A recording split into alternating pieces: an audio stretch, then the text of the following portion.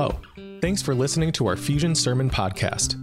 Fusion is a worshiping community within Harderwyk Ministries.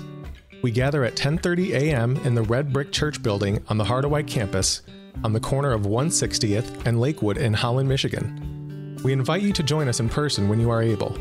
To learn more about our Fusion community and Harderwyk Ministries, please visit harderwyk.com.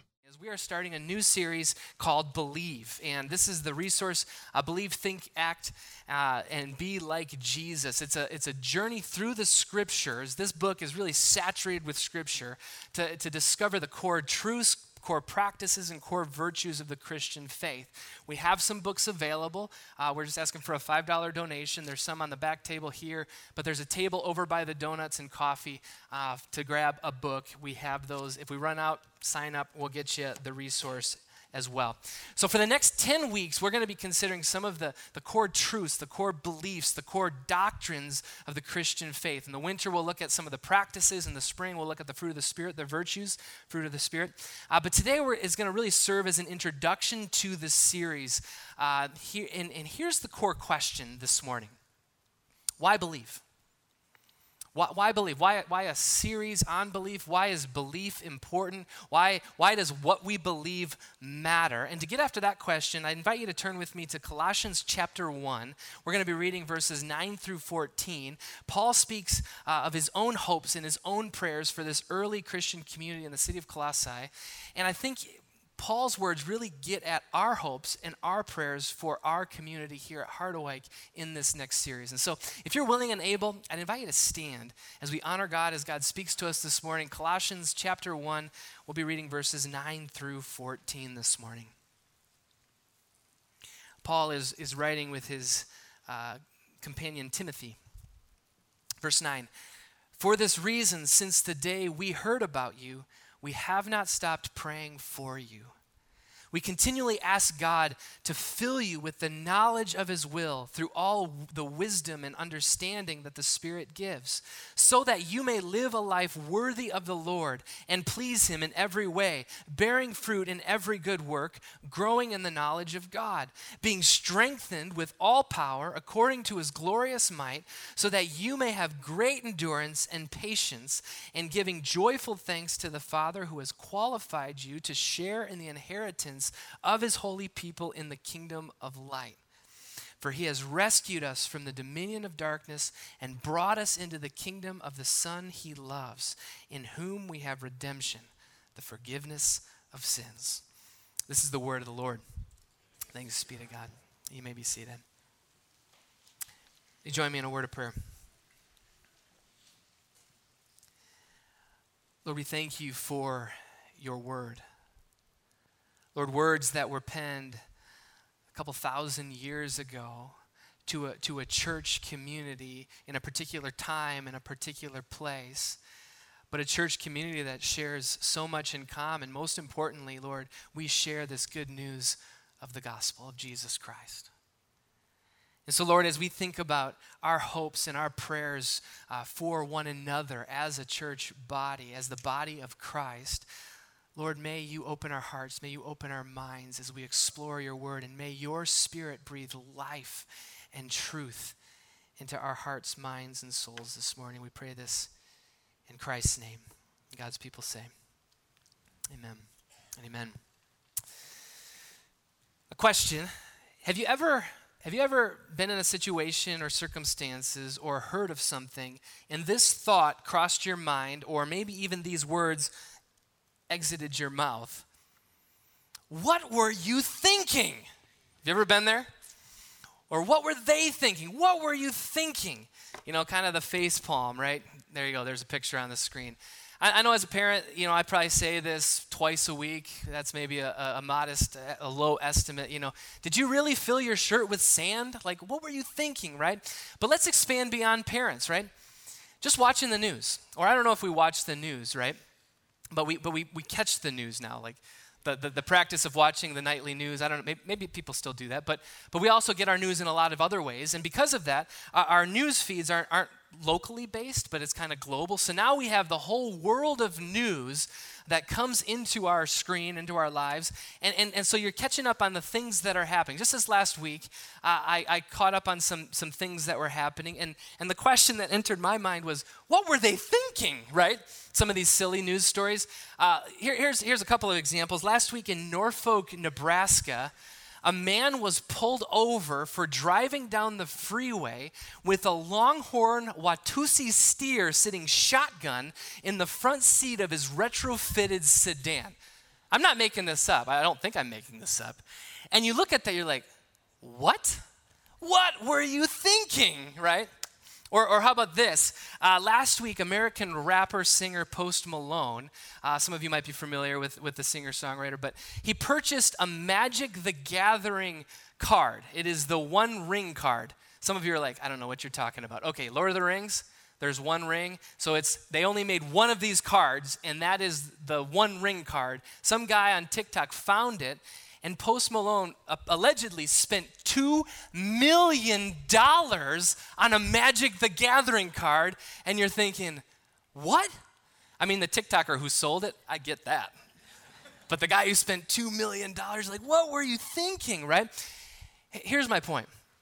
What we think and what we believe matters. Why?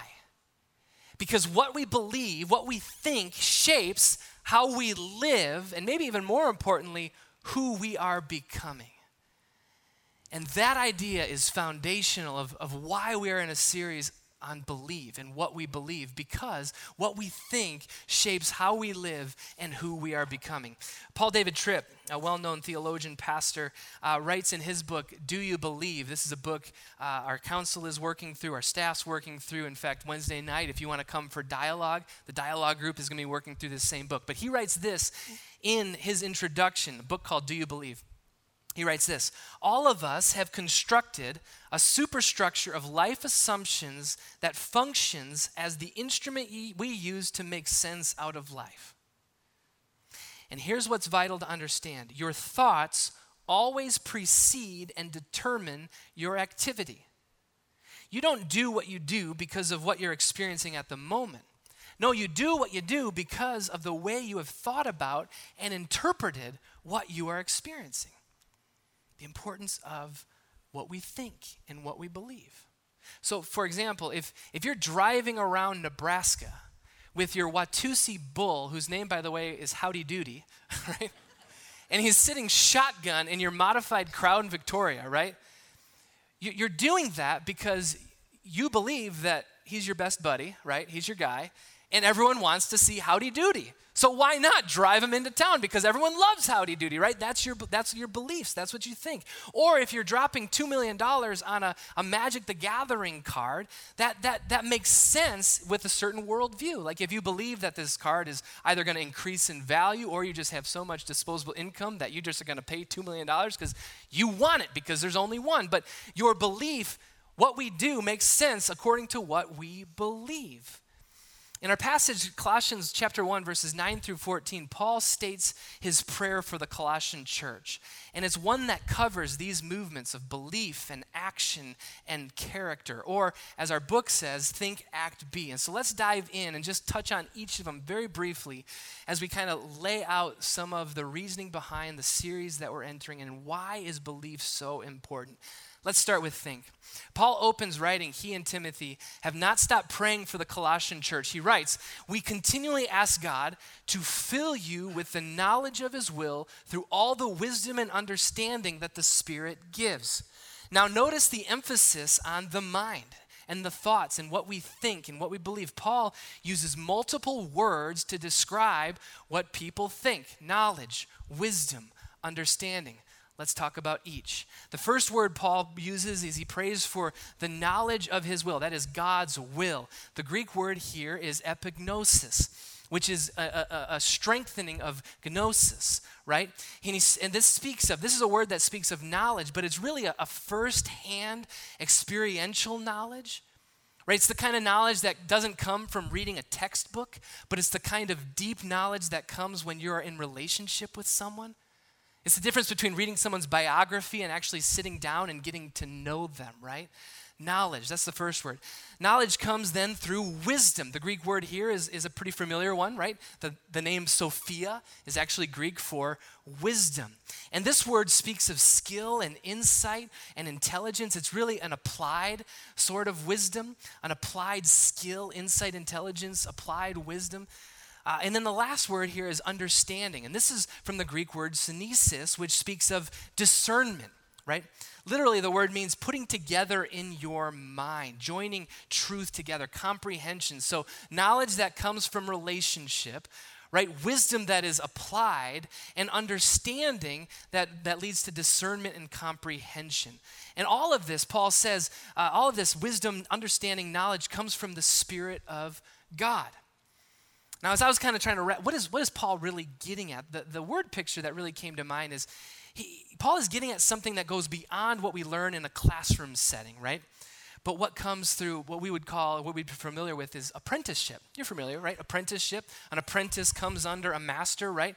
So here's the thing, like too often when we say words like theology or doctrine or belief, our minds typically go to kind of just knowledge, like the mind, or a classroom setting, or an auditorium setting, or an education, like an academic educational background.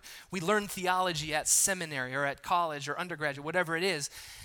And that understanding of theology and doctrine, that's kind of understood as this kind of download of information, kind of a transfer of facts, like data transfer, like I just plug in my thumb drive and I download the information. But what Paul is getting at is something more personable, more applicable, more about discernment that can only come through apprenticeship, through following and learning alongside the master or the rabbi or the teacher who is Jesus. When we talk about discipleship, being a disciple, another way of thinking of that is an apprentice, one who walks in the footsteps of the rabbi, the teacher, the master, Lord, right, Jesus, to become and to learn from the Lord Jesus by the power of the Holy Spirit for us today. And really, that's what we hope for and pray for in this series. Our hope and our prayer is more than just being able to recite core doctrines. Like, that's great. It's more than just memorizing theological propositions or memorizing question and answers from the catechism, but to be able to apply, discern their impact in our own lives. How do we live into the things that we believe? That's the next step.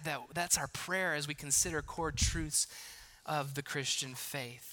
Because why? At the end of the day, following Christ is not simply about thinking the right things. Like having the right proper doctrine, that's important, yes. But faith is also a lot to do, big time, about how we live or how we act, which is the second movement in our series here, ACT. Paul goes on to say that he's praying for this knowledge, wisdom, and understanding so that you may live a life worthy of the Lord and please him in every way. Again, the end goal is not simply correct thinking, but that it would influence our actions. And the phrase Paul uses translated as live a life worthy of, in the Greek it literally means walk worthily. Worthy as an adverb. Walk worthily. Or really live a life worthy is a good translation, but the literal translation is walk worthily. In the Hebrew mind, the word walk symbolically referred to one's conduct. Right? So you say you walk, right? That means you live, like it refers to one's conduct. And we use this word similarly today, right? If I were to say, well, you talk the talk, you gotta walk the walk, right?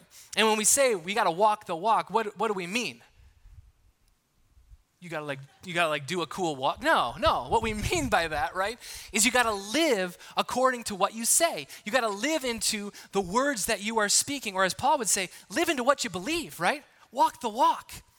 Here's the adverb worthily. Is that a word? Like, I don't know if anyone uses worthily. I don't know if that's a word, but worthy as an adverb. The Greek word here is an adverb derived from the verb meaning to weigh. So the image here is think of, if you've been to Dutch Village, and there's that scale room, and there's this like life-size scale that you can, like, the kid, you don't know what I'm talking about. Anyway, just picture like a large scale, right?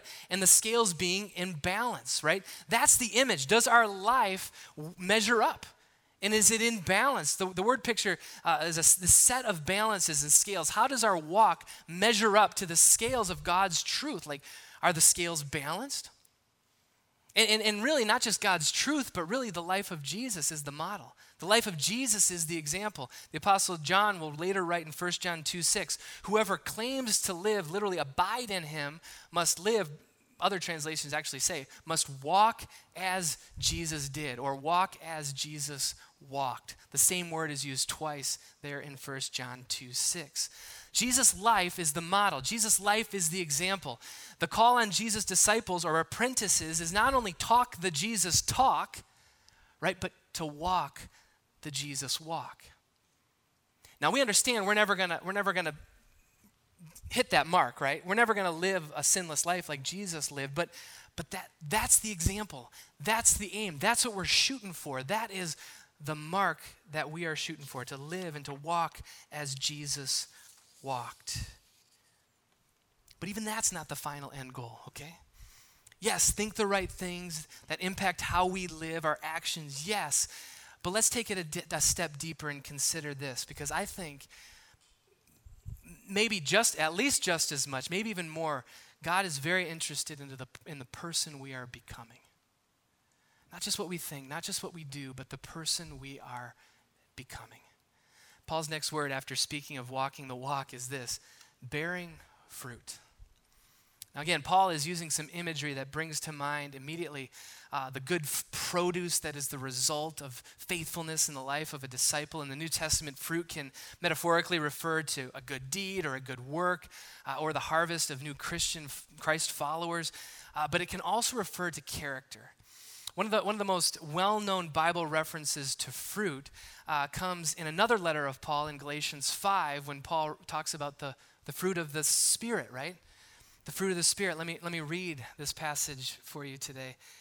But the fruit of the Spirit is love, joy, peace, patience, kindness, goodness, faithfulness, gentleness, self-control. Against such things there is no law. Those who belong to Christ Jesus have crucified the flesh with its passions and desires. Since we live by the Spirit, let us keep in step with the Spirit. The fruit of the Spirit is significant because it speaks into how God is forming Jesus' disciples, how God is forming our character. What kind of people are we becoming as those who claim Jesus Christ as Lord, as Savior? Are we becoming more loving? Are we becoming more patient and joy-filled? Do we exhibit self-control as Christ's disciples? See, bearing fruit in this way speaks to the heart, the character of the disciple, the apprentice of Jesus. Here's something that I was just thinking about this week. I can think and I can understand all the correct doctrines, right? I can memorize the theological points. I can think the right thing, if you will, the right thing. I can even live in a way that resembles Christ, right? And I can serve the poor. I can preach the gospel. But at the same time, I can be doing it all for all the wrong reasons. The image here is the kind of that stereotypical local politician who's kissing the babies or serving in the youth or in the soup kitchen, and it's all a show for the cameras, right? Because what they're trying to do is build themselves up and their own reputation and people's regard for them. There can be a self-promoting motivation behind these good works, and I get it. We're complicated, and most of the time my motivations are kind of mixed, right? I don't know if any of us have pure motivations, but I think about other people in my life who I know and I respect. The person who just genuinely loves others and just tirelessly works behind the scenes in ways that just supports and loves others.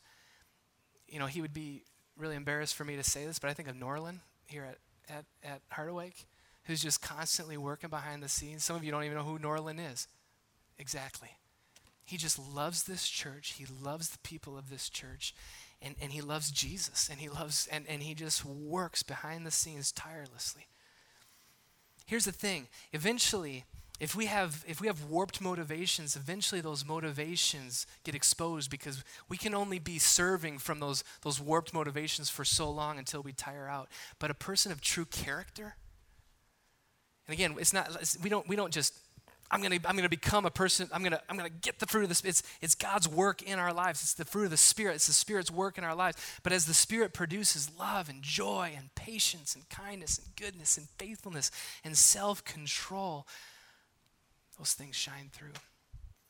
Jesus is interested in what we think. Jesus is interested in what we do, but Jesus is also so highly interested in the person we are becoming in him. Think, act, be. Now here's the final insight. Our thinking impacts our action, which influence who we're becoming, but it's not a linear path. Even in Colossians, it comes full circle. If you notice, if you keep reading in verse 10, bearing fruit in every good work, right? Growing in the knowledge of God.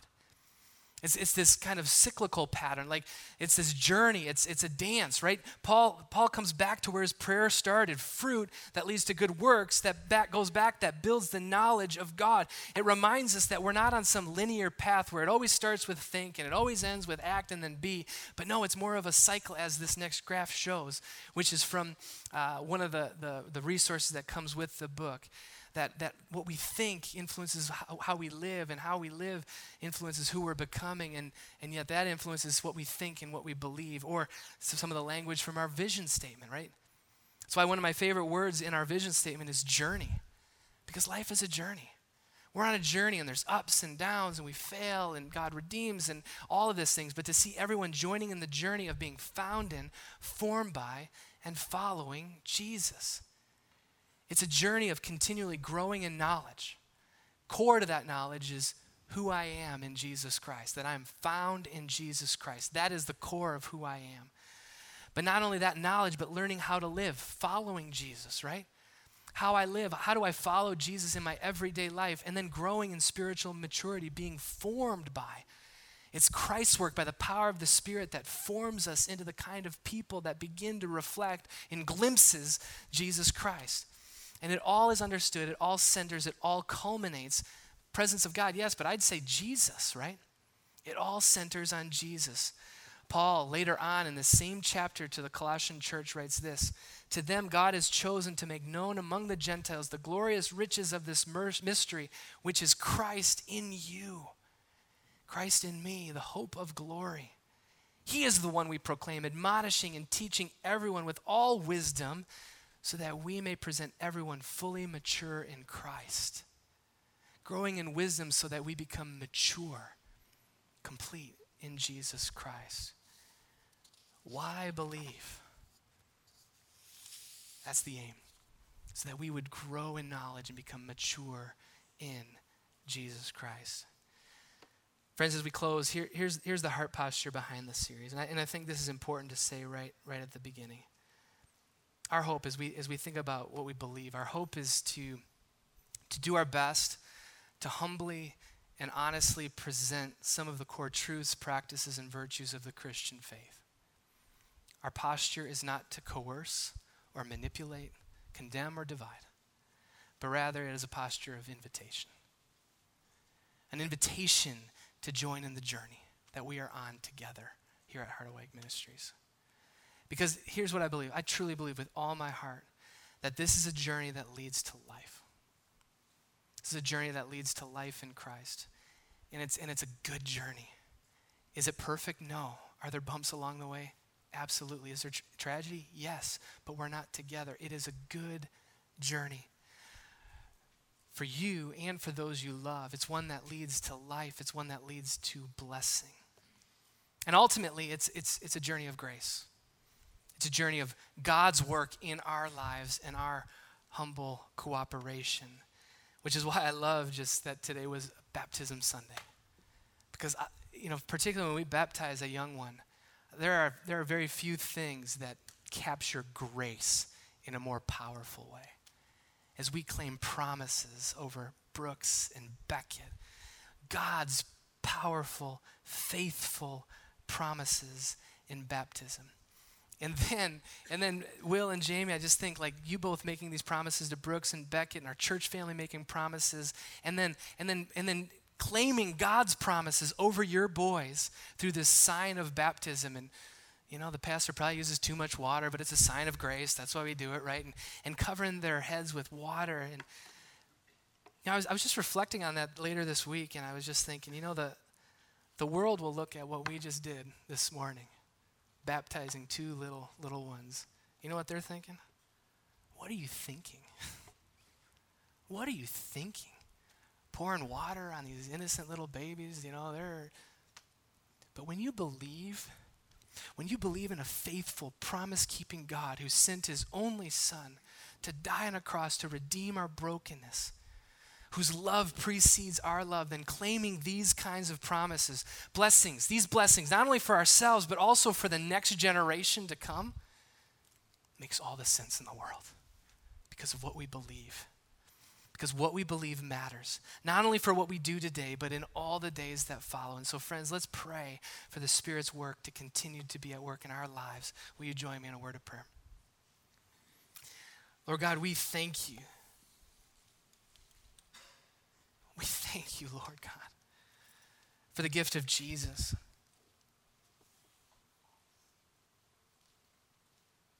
Heavenly Father, we thank you that you loved us and you love us so much that you sent your Son, Jesus Christ. And Jesus, you willingly stepped into this world, a world that we see and we realize is broken, filled with pain and hurt and everything else. And Lord Jesus, you stepped into that brokenness. You took on the weight of sin and death. Was nailed to the cross. And then you conquered death. You rose again. We thank you, God, for this good news of the gospel. A gift that we did nothing to earn, nothing to deserve, but Lord, because of your love, because of your faithfulness, you freely gave to us, your children. And so, Lord, as we again this morning remember what that grace looks like in our lives, we pray, Lord, that you would continue to walk with us on this journey, through the ups, through the downs, through our failures and our successes. Lord, that you would continue to walk with us and that your blessings, not blessings the way the world frames it, but Lord, your blessings would continue to pour out on us and our children and our children's children, because you are faithful God, abounding in steadfast love and faithfulness. Come, Lord Jesus, we pray. In Christ's name, amen. Thank you for listening. To learn how to get involved in our Fusion community or how to support Harderwyk Ministries, please visit us at harderwyk.com.